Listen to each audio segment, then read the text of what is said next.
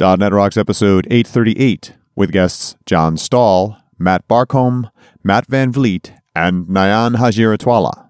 Recorded live Wednesday, January 9th, 2013.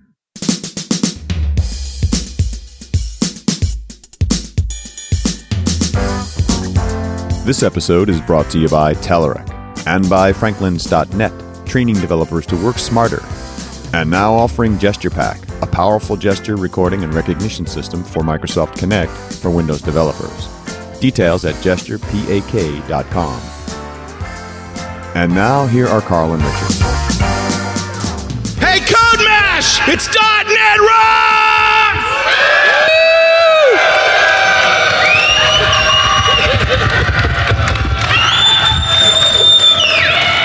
All right. Wow. Yeah. CodeMash 13, Sandusky, Ohio. We are in a big room. It's huge. It's an enormous room, and it has an echo. I don't know if that's going to come across in the recording, but you can hear them. I think if we hold our microphones a little bit closer than normal, that might alleviate Everything will be problem. fine. Okay. Well, anyway, it's Hi, good to see you guys. Good to see you, Richard. I'm glad to be here. It is cold outside, though. Why are we in Ohio in January? Because this is the best freaking conference ever. That's why.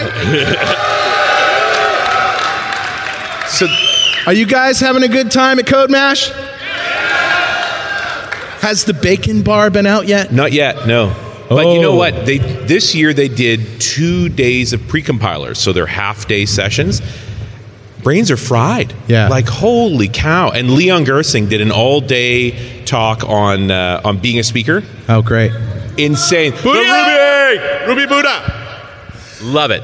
Yeah. So, what's interesting is that they made the first announcement that the panel discussion was starting in 15 minutes, and nobody came in because brains are fried. Then they heard it was us. Everybody comes in. Because they know they can sit back, have a drink, and all that. And have another drink.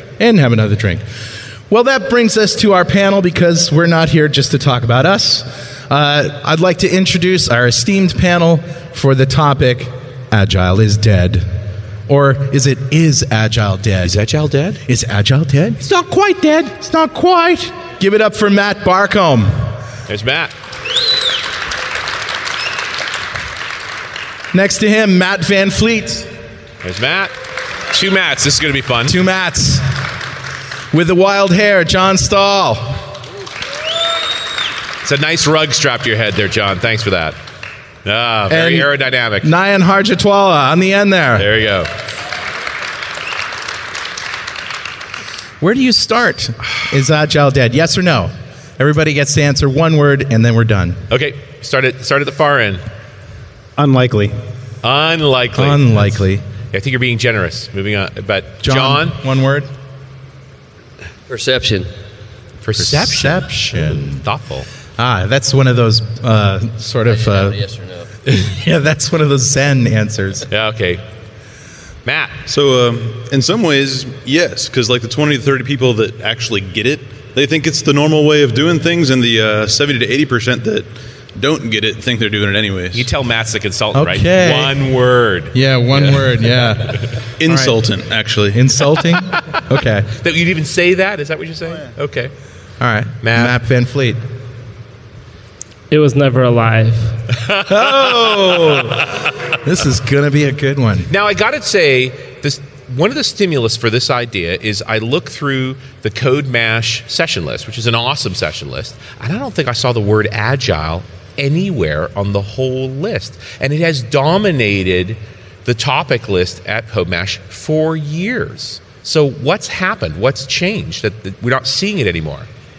I'm going to have to take some objection to your abilities to read. You take issue with my statement, sir? Yes, I take issue with your don't reading hesitate. skills. Take a slug of beer and I'm tell me gonna I'm full of second it. his issue. So I just looked at the session list before this panel, and I saw 3 sessions yesterday that were Agile stuff, Okay. test-driven development, etc. And there were 4 today, and I know there's a few coming up this week as well. So I think it's not as many as there were in the past, but I think there are definitely some. So, And why do you think the number's gone down? I think, so my mindset is Agile is a marketing word. So there's a bunch of practices and principles that all fit together for writing great software. And Agile is like a marketing term. They thought about calling it lightweight, and then they ended up choosing Agile because who wouldn't want to be Agile? But people that are here have heard, Agile, Agile, Agile, Agile. So how many people here have done Agile? They can't hear your hands on video. Yeah, how many people here have done Agile? How good? 65% maybe? Yeah. How many people aren't going to do it again? Oh, okay, so it's not dead. There's a few. But why talk about it if this is the group that's already doing it? So what you're saying is because it's not new and the speaker market for Agile is saturated, people are doing different things. You can't learn Agile by talking about it. So you can go spend a day doing TDD. We had a person do it. Guy Royce talked about putting the D&D and TDD. So he did an entire day about test-driven development. So you can learn that by doing it. But me showing you a bunch of pictures of a card wall has nothing to do about Agile. Yeah, so if I can add something. So if you study sociology and you look at Rogers' adoption curve, and we're all humans, right? And you look at how humans adopt practices, there's innovators, there's early adopters, there's laggards, there's late majority.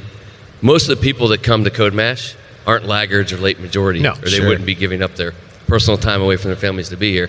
So, and given the draw that CodeMash has, it sells out in how many minutes? Right? Seconds. Yeah, seconds, right? So most of the people here are submitting talks about continual improvement and getting better and supporting the Agile manifesto. Sure. But putting the buzzword Agile in it doesn't really get you anywhere anymore. Yeah. If you're going to try to speak somewhere. And there are a couple, my talk has Agile in it, so there are a few people so now who it's submit just Agile, but most people here come here to support the collaboration, communication, and all the different values of the principles. So now do we just call it development? Yeah, I think 2 years ago, Rally and version 1, they did some surveys, and 2 years ago, it was almost over the curve for, the laggards are here. Yeah. Right, and so, it's just the way we do things.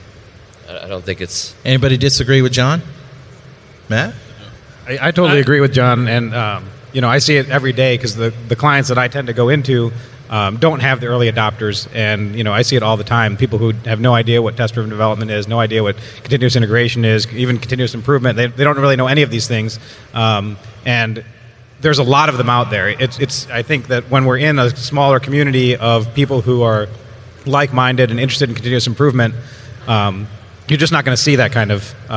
you're not going to be exposed to the people who are not getting it, and I think that there's a large majority that still has no idea about Agile, even what it is or what the principles are, certainly. The late followers and laggards, if you believe the sociology stuff, it's about 40%. Right? We don't surround ourselves with those 40%. Sure. Yeah. So we tell people that people here are passionate about changing their company. So the message is change your company or change your company, right? Right. Yeah, sure. And get it done. And that's the people that tend to go to these conferences. So speak at these conferences. How many people are here that are not getting paid to be here? Clap, please. Yeah. So it's only about 25%. So the rest of you are actually on the clock, like your employer's paying you right now to be here. Wow. That's great. I need to work where you work. Clearly. Okay. Interesting. Matt, continue your questioning. We talked about this question line. You do it. Which question? Which question? Of those folks, of the folks that are out there, how many consider yourselves doing Agile? Yeah. That's still only 25%. Yeah. So, there's a lot of work to do. There's a lot of people not writing software the way we write software. Okay. So, in and there's a lot of people in environments that don't embrace continuous learning. That they're not in an environment that says every day we should do it differently than we did it yesterday, and let's just make sure that differently is better. Right? They don't live in a world like that. So that's a never-ending problem. So what you decide to call that, I don't know. But we're constantly in the organizations I'm working with finding ways to say that we want at Pillar. What we say is that we want to constantly look for the impossible and figure out ways to make it merely hard. And that is not most people's, mantra. That's not most people's mindset to say, okay, well, we do 3 releases a year. Okay, how about we do weekly production releases? That sounds impossible. Maybe this project that seemed easy, we can make it impossible and find ways to do it and learn. So how do we, but as a community or as a world, we don't have that mindset. So that's, to me, a mission that, won't end. But humanity is pretty much programmed to take the path of least resistance. It's worked for, I don't know, a couple of 100,000 years. And programmers are a prime example of that, aren't they? I think that's a great example of why I think Agile isn't dead. I mean, outside the world of conferences and session titles, people are finding that they're going to have to figure out better ways to compete. More and more clients that I go to, they're not software companies, they're not product companies, and they're realizing that the operational efficiencies that they can get from their main operations, they're not squeaking any more out of that. Their competition isn't there, but they're losing money hand over fist to, either opportunities lost or market share stolen because of software problems. Software is going to be part of what defines core competency and competitive advantage in the next decade or so. Good software will be the competitive advantage. I do think the term will die. It almost feels like the term's dying. Yeah, maybe that's what it really is all about. Well, there is a cliff. Agile is on almost every consulting company's website. Right. Which means now, how do you decide what people are doing it because it's the new thing, and what people are doing it because they really believe in the principles? Right. So, I think it's on the checklist now. You have to have Agile here somewhere. So more engagements are helping companies fix their Agile, not help them start their Agile. Yeah, I can't find a company these days that goes, oh, no, we don't do Agile. Agile bad. So how do you solve the problem, consultants, of a piecemeal approach to Agile, which can often cause more problems than it solves? So it's pretty important that we're pretty passionate about. We like to succeed. We don't like to fail. So we like to qualify who we work with and say, all right, do you really want to change your culture? Do you realize you're engaging us to change your corporate culture and your company culture? And so, we've all taken steps to make sure that the people we practice with really know what they're getting in for. We often tell people that if you're going to try to do Agile, we could do more harm than good. Yeah. Because once we start teaching people a better way of working and they start more having fun and living it, if there isn't leadership from the top down, and you're going to roll backwards down that hill, and your people are going to leave because they can, because they're more Once marketable. They know there's a better way and they've had that experience, they won't go back. Yeah, once you figure out how to stop poking yourself in the eye, you do it, right? And so it's natural. So we often go in and say, hey, we don't want to harm you. We're all just people, and we got brands, and we do what we do. Yeah. But we don't want to see you have a ton of attrition because you didn't realize you're going to change your company culture.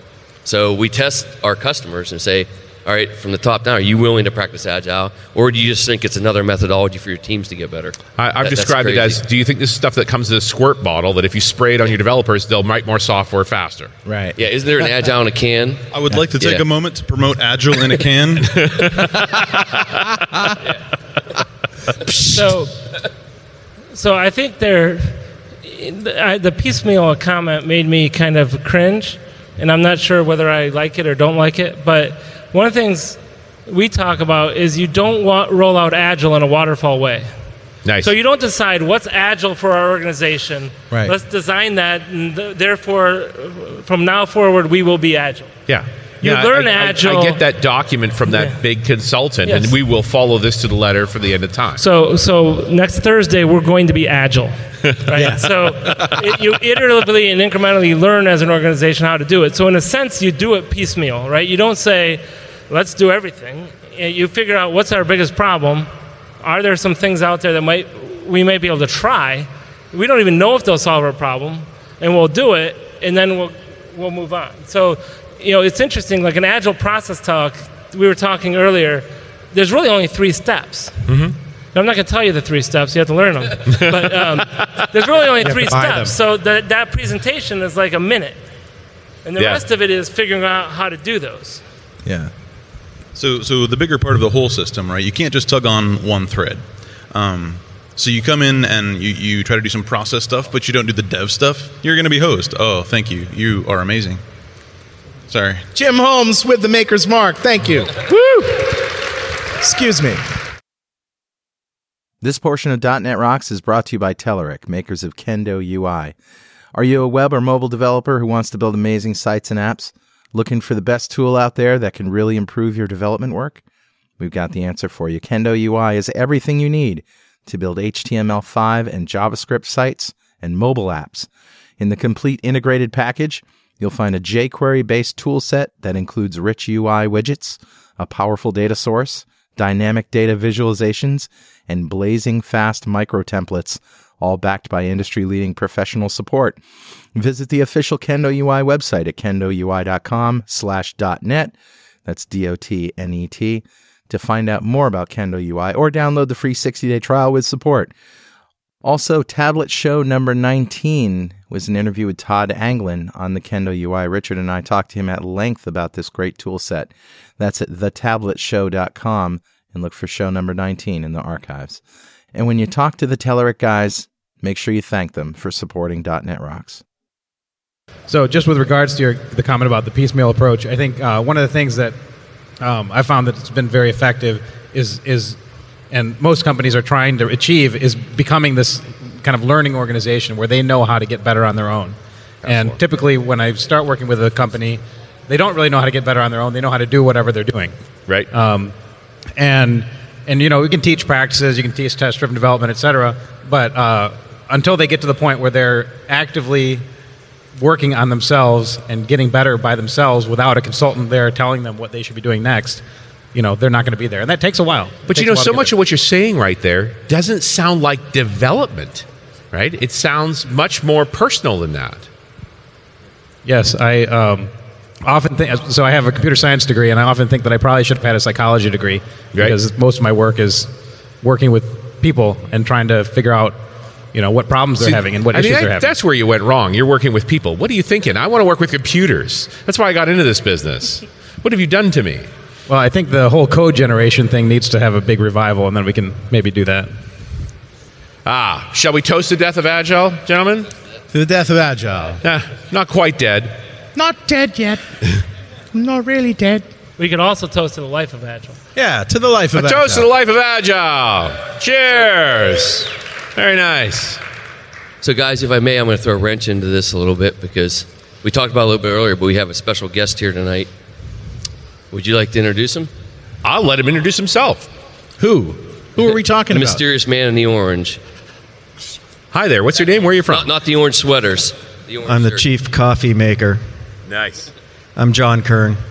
John, what would people know from you? Where have you come from? What's you about? Sarcastic snippets at panels that I'm just waiting to introduce. So you're not just a mustache. No. Now, you were there when the Agile Manifesto was written. You're one of the 17. Correct. Are you the Thomas Jefferson of the Agile Manifesto, or more like That the would be pretty, John Adams of That would be pretty awesome. I'd like to think it's a little bit like the Founding Fathers, and that it never truly dies. It's more like, okay, in a very small way, the Agile Manifesto, I think, got to the root of human behavior, much like our documents that founded this country got to the root of human behavior, and I say they will stand the test of time. So it's not dead, but at the same time, Agile is a state of mind. And are we at a point now where it's so incorporated that we stop paying attention to it? I don't know. I sort of checked out of the Agile scene long ago because it just seemed to be an overhyped term that people used and abused, and I said, you can do whatever you want, but I'm just going to go out and build my own teams and do cool software and do it as well as possible. So I've only ever went to one Agile conference because they paid me. Sorry. No, you were at work. I understand that. But I do believe that the term has gotten wildly overhyped. But what hasn't got overhyped? Like, what do you still do that you would equate back to that original manifesto? Well, still, the primary tenets were all about trying to deliver value and trying to do it smartly. To me, Agile is really the ability to reduce the gap in time between doing something and seeing the results of it. And it's also, instead of a bunch of prescriptive stuff, you know, maybe you don't know, this is kind of scary because I talked to some people that haven't even heard of some of the heavyweight processes that were lurking about Like some of these young gentlemen here probably have no idea about things like rational unified process. And so... Oh, I think you touched a nerve like over the here, old John. timers in the room are having heart attacks now. They're banging their head on the table. Don't say that again. Ruppity rup rup. Yeah, and also there's nothing wrong with waterfall. Just do it in really small bits, all right? So, I mean, a real key is I think a lot of the points behind all of the points behind the manifesto are still valid and worthy of pursuing, but it's just a non-trivial event to try to actually know how to do that. I think Matt was saying, hey, it's really easy. I can tell you how to be agile in a minute or something like that, but it might take a lifetime to get there. So, it's a hard discipline, and it's very challenging, but I think if you take the spirit of Agile, it still stands. So there isn't one right way. No, it's very context sensitive, and that's the problem. You have to... Sometimes Ron Jeffries and I would get into sort of debates about it. On one hand, Agile is easy, but on the other hand, I think Agile is hard because you constantly have to be reevaluating what you're doing. You can't just fall back on a practice and do it pragmatically, or rather do it dogmatically. Instead, you have to be very pragmatic. So it's more like insert your preferred way of doing things here. If there's room to add, there's room to evolve. I'd say, it's partly that, but it's also in context, right? I would hope the same types of processes are not applied to a simple web app for some stupid social site as they are to maybe a cyber knife cutting tool that's going to do surgery on my brain, right? So Agile can be done in both contexts, but they better not be done the same way. Yeah, I was thinking more of the NASA thing, flying spaceships around, but same sort of issue. There is processes that need to be in place for software based on its risk as well as its return. Right. I'm an engineer by training, so I never went to computer science classes or anything like that, and it might show.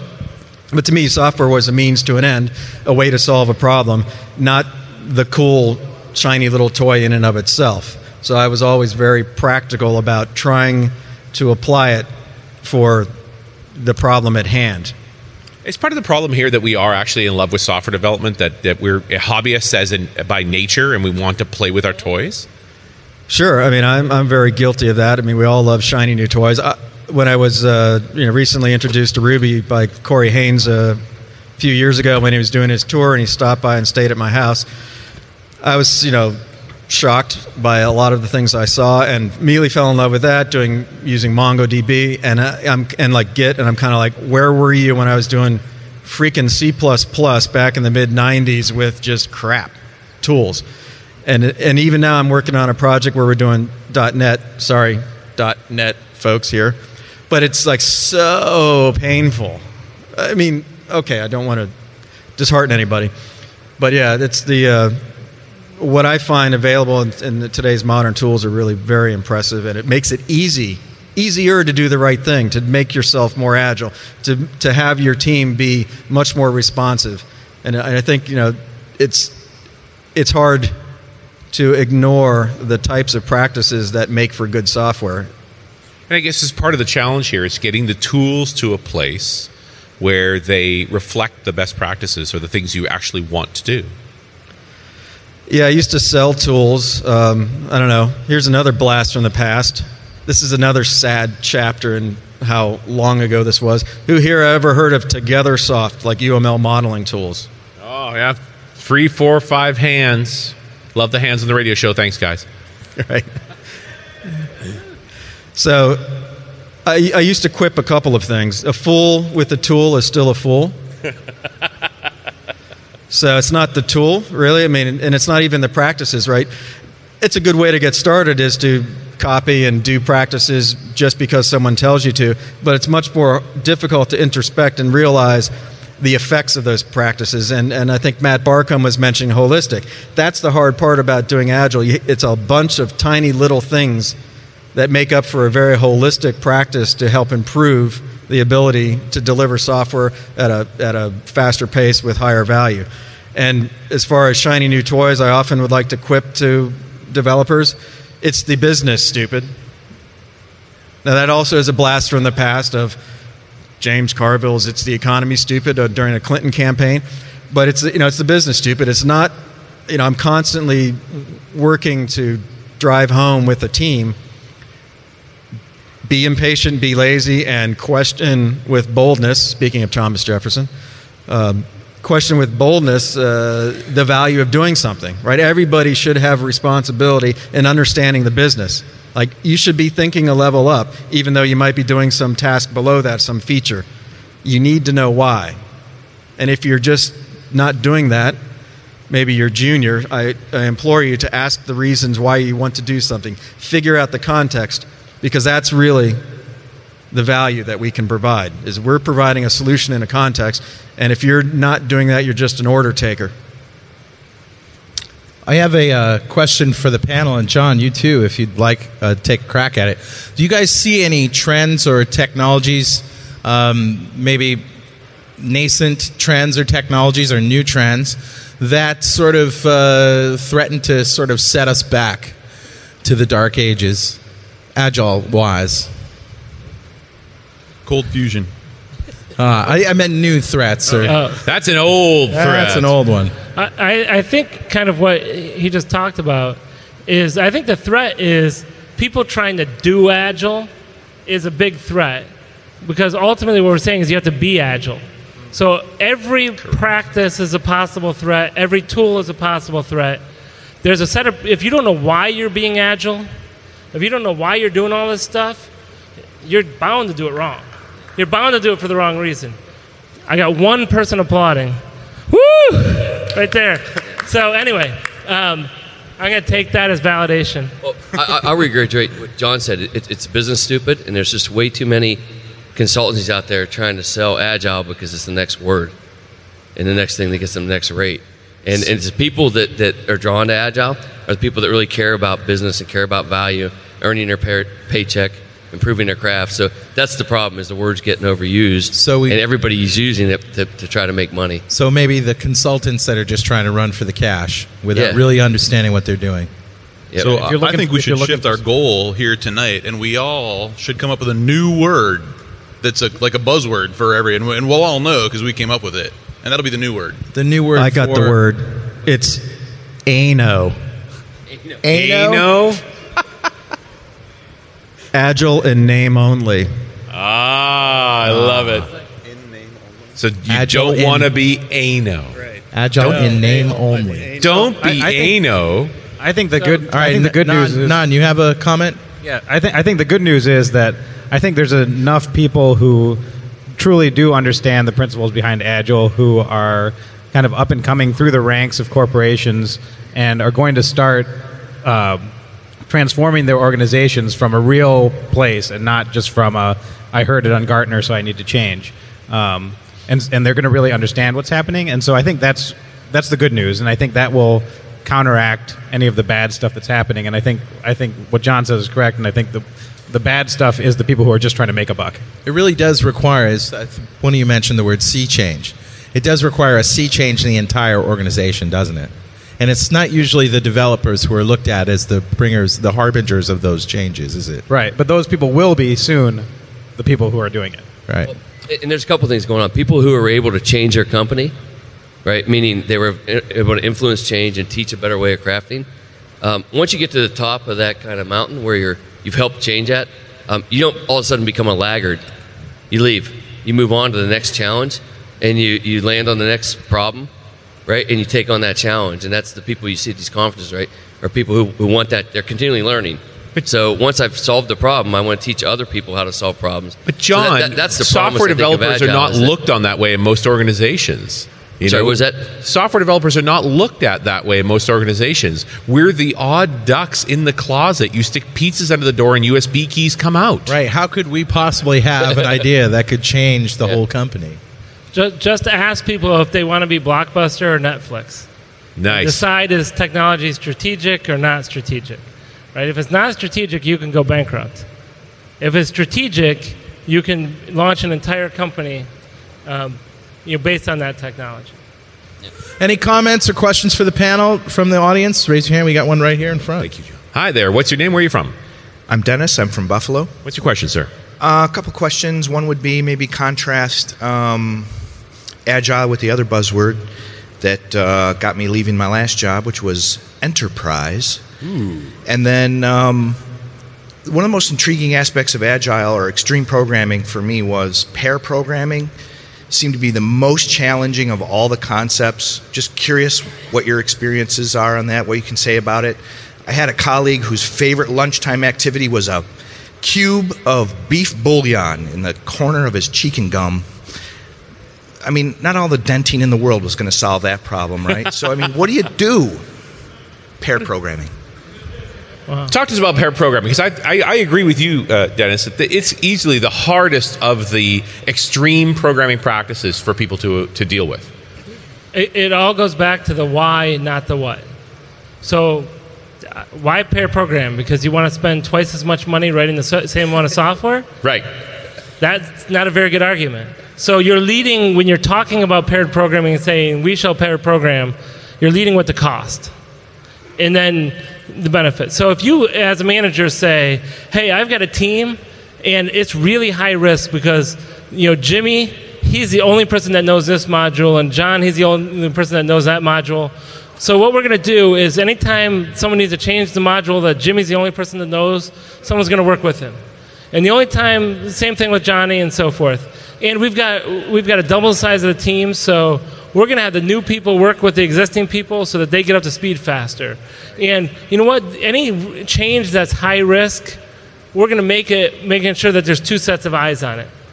You are a very proactive, awesome manager, right? Now, that's all paired programming, right? If you look at it, almost every situation when you're writing software, there's risk and complexity and so forth. But if you explain to them, here's the strategies and here's the problems I'm solving in my organization, you're going to be like, hey, this guy, why isn't everyone else making sure that they have a cross-functional team that understands, that if so-and-so leaves, it's a risk to the organization, they're getting rid of that risk. Instead of being, hey, I'm the guy that wants to spend twice as much writing software. So I think it's just a sales problem. You're talking about the cost, not the solution. Yeah, so pairing's about learning, right? The reason I pair is to get feedback, right? I always think I'm doing the best damn thing I'm doing. I think I'm the best cook, best at everything. But unless I pair with somebody, how do I get any affirmation, right, that I'm actually good at that? I just like its spin resistance, right? That when I start to thrash, the guy beside me goes, dude. Well Right. so change is hard. I'll go back to sociology, right? So change is hard. AA exists. Cheers. Cheers. But AA exists, right? Because change is hard. You need a support group. You need a support system. Sure. I tell people, if you're going to write tests first and you've never done it, and you're going to do it without a pair, what's going to happen? As soon as it becomes hard, you're going to fall back to what's easy and not write a test. Sure. Right? You need somebody to say, well, okay, let me take the keyboard. Let me work through that. And let me test with you. Same with most, right? That's human nature. That's sociology. So we need pairs as humans to get feedback. And if you truly care about continual improvement, you need a way to measure your improvement. I can sit there and get a feature and code on it for days and days and days and days and think I'm doing the right thing. But I'm pairing with Nan, and Nan says, hey, dude, we met the spec, man. We got the car done. Yeah. Let's not over-factor this. Yeah, walk away. Yeah, walk Put the away keyboard from it. down. That's the value of pairing. So pairing isn't just about coding. Pairing is about everything you do in your life. Pairing with your spouse, pairing with your friends, pairing with QA, Dev, UX. It doesn't matter. You need feedback loops, or you just go on kind of. And so, pairing's a natural human nature. Mm-hmm. I want to point out, too, like a lot of places that I've seen that, they weren't doing that. The teams weren't doing anything, Agile, TDD, anything like that. And someone came along, whether it was a consultant, an insultant, a manager, a director, and someone said, we're going to be Agile. Oh, wait. Going Did to you pair. say insultant? Insultant. Yes. I love that. It's nice. I like it. So I've always considered consultant the synthesis of con game and insult. Oh, no. Is that a trademark Just term? go straight to the insultant. Yes, it is. I can't use it. Oh. All right. I won't. I'll give you the rights, though. All right, cool. 25 cents it. Yeah. Or I'll pay in bourbon. Nice. All right. Sorry, Matt. I totally derailed you. No, that was it's an fine. awesome word. I'm stealing that. I'm just letting you know. So, I mean, it's another practice like anything else. I don't care if it's pairing or like who here does like a daily stand-up? Who here thinks it's freaking awesome? A lot of people. Who loves their stand-up? Loves their stand-up. Yeah. Who hates it? Who hates there's a it? few A people lot who hate more it. people. All right. Two people sitting together sharing a keyboard is not a pair. Okay. What's a pair? Well, that's a whole freaking session probably. There's a lot of patterns to pairing. There's a lot of ways of doing it. Kind of to what Vliet was saying, you have to pair intentionally. Sometimes it's about learning. Sometimes it's about quality. There's lots of reasons you could pair. There's lots of patterns for pairing. But don't do it just to pair. Don't just sit together because someone told you to. But are we back to the dogma issue here, right? Like you're just following a ritual you don't understand? I see that a lot. I see a lot of order takers. And that's it. And remind people that typing is not the constraint to getting production software. If you bring in a typing tutor and you can type like 100 lines of code a minute, that does not mean you're getting production code faster. Sure. So when you think pairing is slowing down, it kind of starts with that idea that, well, if you could just type the code faster, 2 people could type it faster than 1. That's not the constraint. And if you need to teach people what the real constraints are, like understanding and problem solving. And understanding and problem solving are harder to do alone than they are as a group. Right. And I love that. In addition to what these guys have all said, the one of the common problems that people have when they're just working by themselves is just these implicit blockages that start happening. Like you are working on something and you say, well, I'm not quite sure what to do here, so I'll just wait. Maybe I'll come back to it after lunch, or I will just send somebody an email, or maybe I'll get up and walk over and see if somebody else knows, or maybe not. And you have these little blockages that you're just thinking to yourself. If you're working with somebody, chances are very high that you're not both just going to sit there staring at the screen. Somebody's going to say something, and you're going to talk to each other and try and figure it out, which is why it's a skill, though. It's not something that 2 people who have never done it can just sit down together and start doing. It's possible, but it's not likely. So it's a skill like anything else you have to learn. And with regards to the Boolean cube problem, some problems just can't be overcome. And you got to find a different pair partner. There is a line, it turns out. How many times have you seen this? You get 2 people working and one of them, suggests the right way to do something. The other one doesn't understand it. So they say, oh, let's not make it harder than it has to be. In other words, for me, let's just do it the old way. Yeah. Well, and they tend to have a bigger mouth, and then that's one of the patterns of pairing is that if somebody has an idea, you let them try it. Yeah. You let them try it for some period of time, and then you say, okay, well, let's see your idea, let's see how it works, and then we'll try something else if it doesn't work. One of the awesome parts of the pre-compilers here was the improv sessions. Anybody go to the improv sessions here? Yeah, awesome. And one of the big rules of improv is yes and. Right? Every idea is a good idea. We're spending some time on and moving beyond it. I'll tell you what, as a music producer, it's the same way. Yeah. And I see the parallels are insane, especially because musicians don't have egos or anything. But usually it's the loudest guy in the room who tends to get his way, even when his way is completely screwed up. So that's why you have to have a producer who's a strong voice, who can say, you know what, I've been down this road before. We definitely have to do, you shut up. You go away, and now we're going to do it this way. So Nan just gave away 1 step in the 3-step process. Nan, what did you do? Sorry. We won't tell you which step it was. It's the trying stuff step. All right, I got a question from the audience here. What's your name? Where are you from? Hi, I'm Amos. I'm from the Cleveland area, and I've been involved with Agile on and off for quite a few years. And I think there's a lot of great stuff there, but there is a sense of atomicity to Agile, all or nothing. And Agile is not the first technology to have that. It's missionary selling. I was involved in the AI world 30 years ago where we're going to change the world. And now you don't hear about AI. But all the things we were going to do are now accepted technologies, and they're not. Before there was the first real-time screen editor, people had printing terminals. And then out of the AI labs came a real-time editor, and now you got a screen, you can see everything happening. We did a lot with object orientation, with frameworks, knowledge engineering. We're going to change the world. It was called AI, and now it's just base technology. And in that same sense, I think that's where Agile is. There's a lot of great things there, and many pieces will be adapted over time, and I think I'm seeing a lot of pieces of Agile being adapted. Now, a lot of people who are consulting in Agile say, no, you got to do it all or nothing. If you don't do it all, you're not really doing Agile, and that's up to you, to fight amongst yourselves if you want to. But the point is, what's real, the thing that's going to kill Agile is that most of the practices will just be adapted as part of, this is the normal way we do things. The kids coming out of college, where you're going to do some scrums, And over time, it will just become a base technology, and if it does succeed, it will lose its identity. That's my prognostication. But thank you for your efforts, because I really do buy almost all of the Agile practices. Thank you. So the question is Agile dead because it's now called development? Is it dead because it's normal now? Yeah. So I think the problem is Agile's not one thing. So is learning normal? Is everybody striving to do things better normal? So iterative and incremental development is more and more common.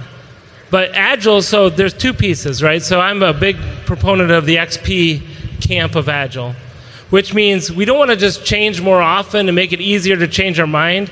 If it's not less expensive to make a change, then we're in a lot of trouble. So if we don't change the right way we write software to make it less expensive, if we don't change the way we write software to make it easier to change, then we're just changing more often at the same cost. Change for change's sake?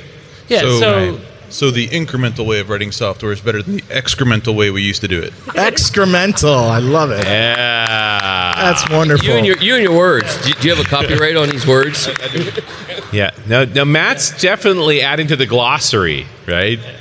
So I think that, whatever happens to the term Agile, people need to learn how to incrementally build software and learn as an organization, whether they're writing software or whatever they're doing. They need to understand why they're building software, so why does it create value?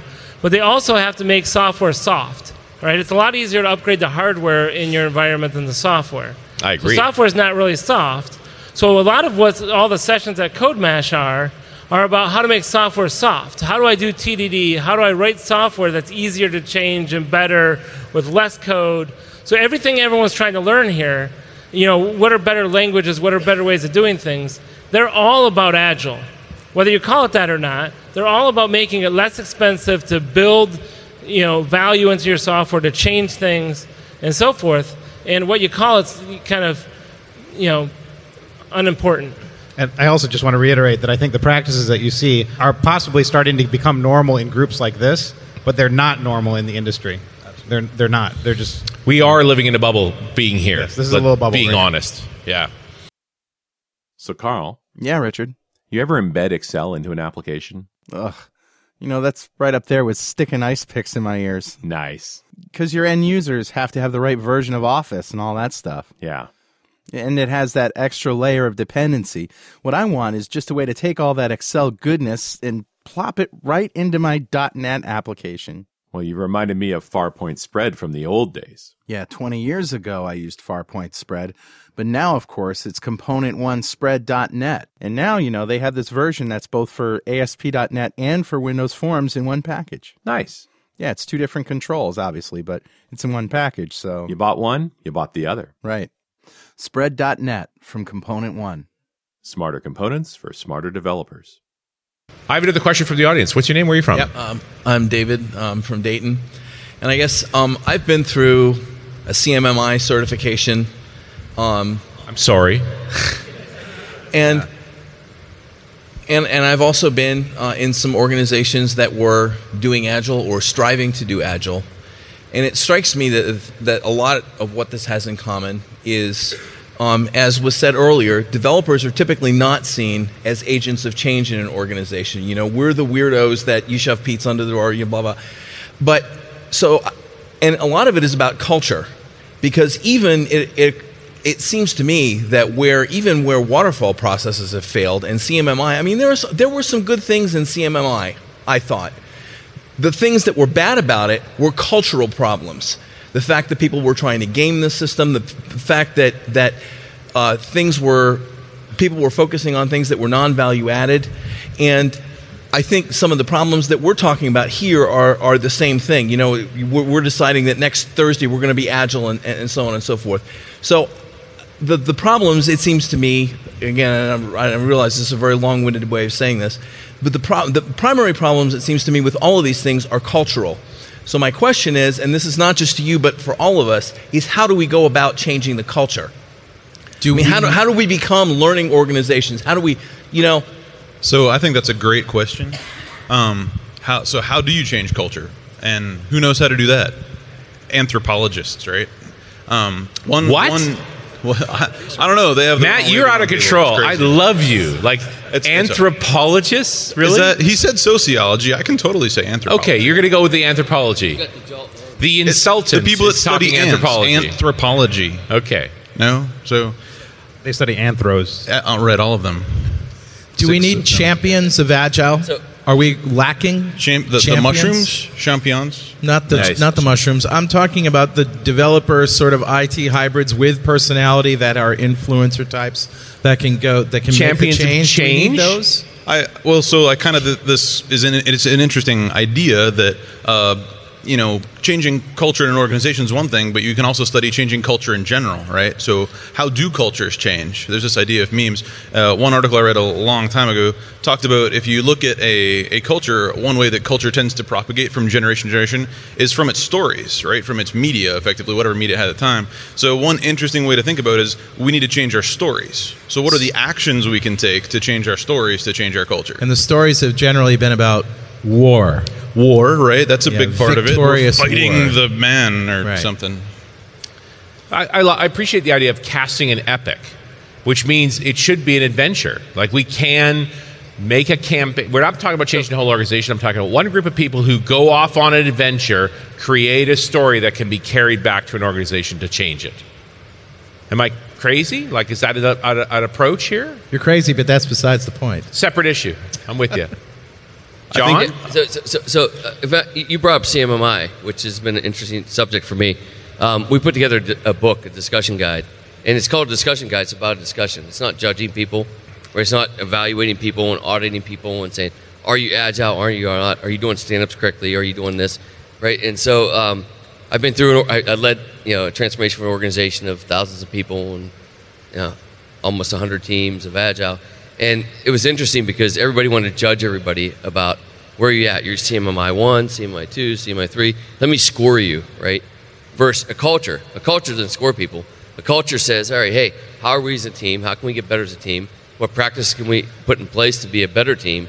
And even if we fail, we learn from the failures and we do it. We don't discount people. So that was an interesting point that you hit on about CMMI and judging. Like that's not what it's about. It's about the whole team delivering versus an individual delivering, a developer, a UX, a dev. It's that we have to change that culture. We are. I believe Agile is changing that culture of whole team accountability and getting less away from the judging and saying surround yourself by the best people you can, deliver the best way you can, inspect, adapt, retrospect, and you will continue to do better. And to me, that's really what Agile is about. If you can do those three things, I don't know what your three things are, but those are the three things that I see. The three things are arbitrary. We'll learn those later. So those cost money. Yeah. If you do CMMI and you get to level whatever, what you really need to ask is, did I mature my capabilities? Right? It's a capability maturity matrix.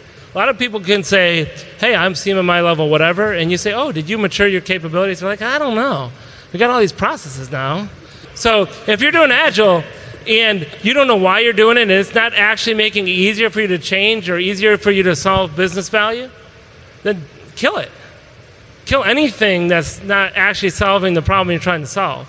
And that's why, we're talking less and less as a group about Agile when we talk to our clients. It's whatever tool or technique helps solve the problem.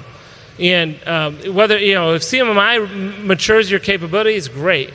If RUP actually makes you as a group, get iterative and incremental, great.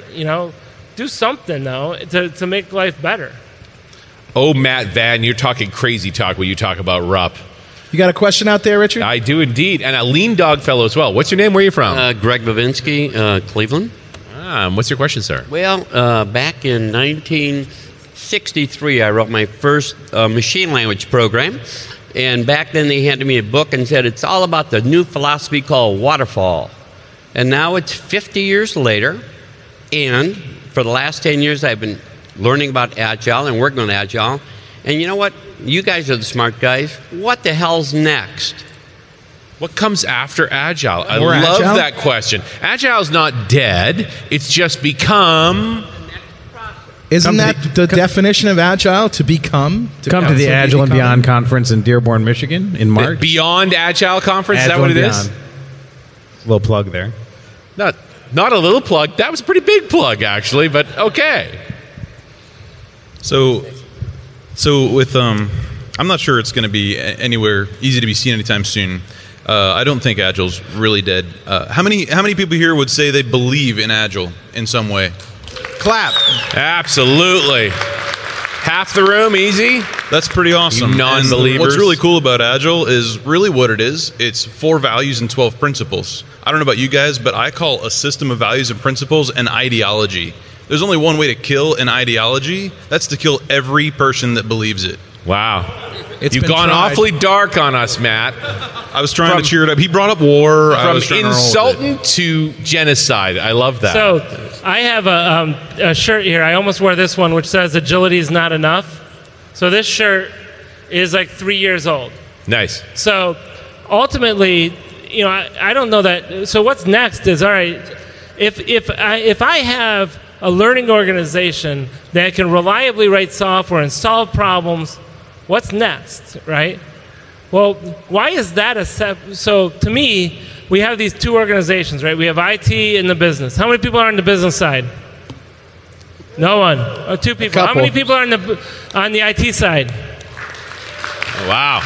Yeah. You're on the wrong side. Everybody who just clapped is wrong. That is We will horrible get you. answer that says, okay, I'm working for some company, they're paying me money, but I'm not important enough to actually solve a business problem.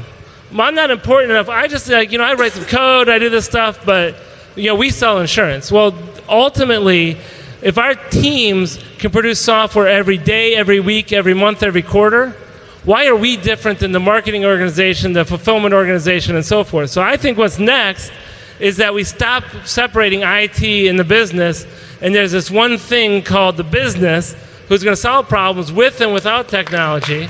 And Agile is a way Well that worth gets a round of us applause. into that camp. I'll take a completely different twist, right? I keep going to sociology tonight for some reason, but the point is, the kids are coming out. Look at the generations that are coming out. What do these kids want? Right? They're individuals. They live their life on Facebook. Everything's transparent, right? What they want is a culture and a team.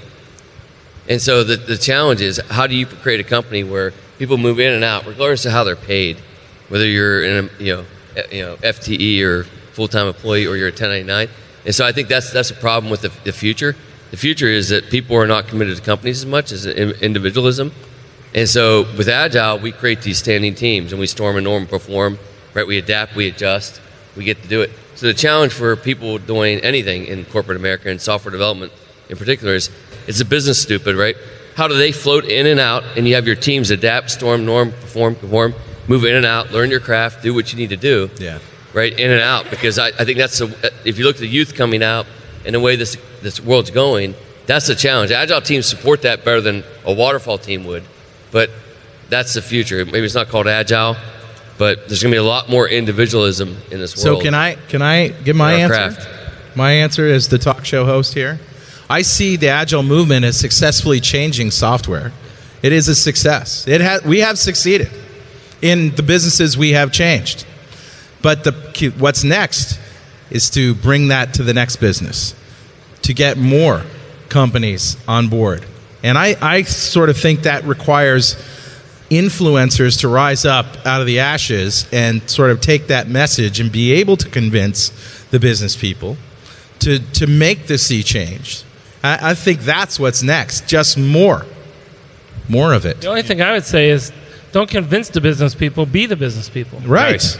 Right. Yeah, and with take regards, your success and spread the word. Yep. And with regards to who companies where developers are not able to be influencers and so on.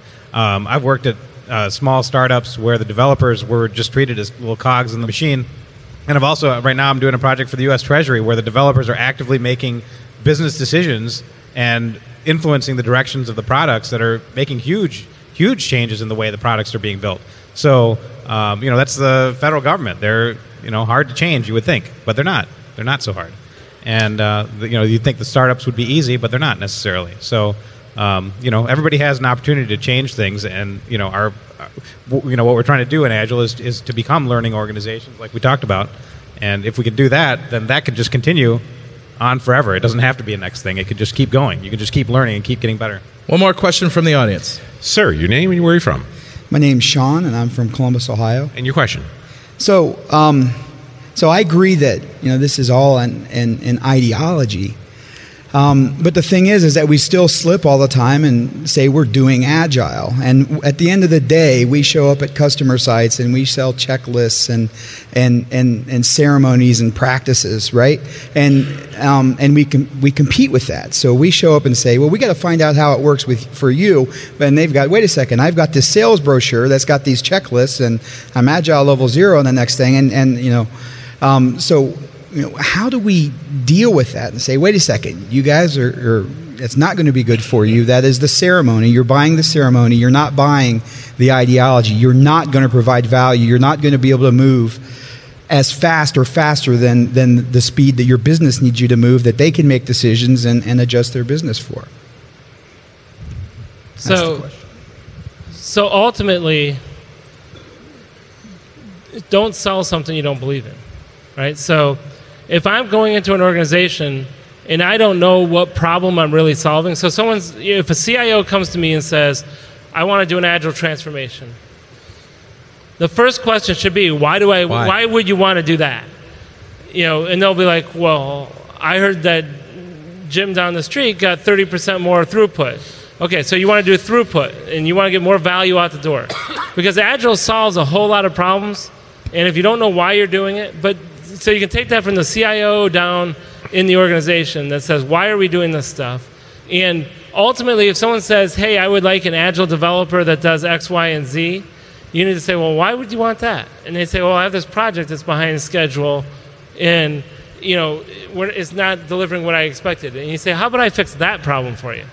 And they say, well, I don't know if you can fix that problem. I need a person. So if you sell, I'm going to give you an Agile guy that's certified X, Y, and Z and can follow some checklist, then that's your fault. If you go and challenge the customer to believe that whatever they think is impossible is possible, you say, well, why are you doing that? Well, I need to hit this date. Well, what do you really need? Well, I need the business to be happy with me, and we need to produce 4 software releases next year, and we're only going to get 2, but I want to get those 2 done at least. You need to go push for the 4.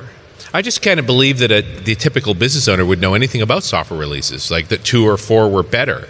In the end, it's like, are you providing value? Like that kind of metric, and I'm all over, that we need metrics in that place, but it's like the regular mortals don't understand what we do. How do we provide value to them in a way that they understand? So don't try to teach your business how to write software. Right. Teach your software people what business is about. What matters. Value. So ultimately, like we started with an idea of speed to value. So this is before the Agile manifesto that said, how do I get value out the door quickly? And then we went and begged, borrowed, and stole a bunch of practices that would help us do that. So ultimately, you need to know why you're doing it. I go so back aren't to we why. violating that principle the moment we talk about our release frequency? Because that's not what the business understands. The business understands value. Right. So we have a customer who brought us in to do $1 million project. And we said, by the way, we're going to do it, but we'll do it in an Agile way. And we released 6 times. And at the end of that project, we went back and said, we already paid for the project because we released after 6 weeks. And here's all the money. Here's all the value generated over the life of the project that you would not have made if you had just released at the end. Mm-hmm. And those numbers and those graphs meant all the world to them. They didn't ask a single question about whether we did pairing or not. Right. It doesn't matter. And I would also argue release frequency doesn't matter. How soon do you provide value? And what's that value? How do you measure that value? Well, it's getting back to the numbers that matter to the business. There's the conversations we have. Is the business stupid or it's value? I mean, you're speaking to the choir here, I think. Yeah. John says we should bring back COBOL. John, I'm going to give you the last word. Which problem does that solve? Because you deserve it, man. Yeah. Well, yeah, and I would put it this way. You started this, so maybe you should end it. Well, I was just hearing everyone say, the business should write software or the software should be the business. And wasn't that what COBOL was all about? Yeah. Something about business people writing it? Yeah. Yeah, it didn't work out that way, but... Oh. Well, yeah, I think it really boils down to just recognizing that software is just a means to deliver business value. And if you're not able to participate in that part, then think about saving your money till you get 6 months of living expenses so that you can go quit and go get a better job somewhere where you can have more fun and be more responsible, and let the dying breeds die with their own pieces of crap software. Nice. You heard it here, folks. And with that, we're going to call it a show. A big hand for our panelists, Matt, Nan, Jon, and Jon. We'll see you next time on .NET Rocks. Hey, thanks for listening. And remember, pluralsight.com is where you can get 200 minutes of free video training by guests on .NET Rocks and other experts in the field. pluralsight.com.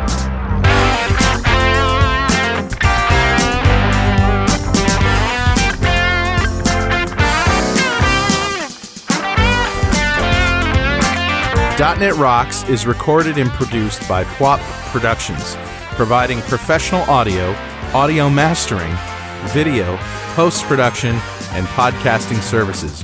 Online at www.pwop.com. .NET Rocks is a production of Franklin's Net, training developers to work smarter and offering custom on-site classes in Microsoft development technology with expert developers. Online at www.franklins.net. For more .NET Rocks episodes and to subscribe to the podcast feeds, go to our website at www.dotnetrocks.com. Got a transmitter banned by the FCC. Yes, I'm a toy boy. Life is hard.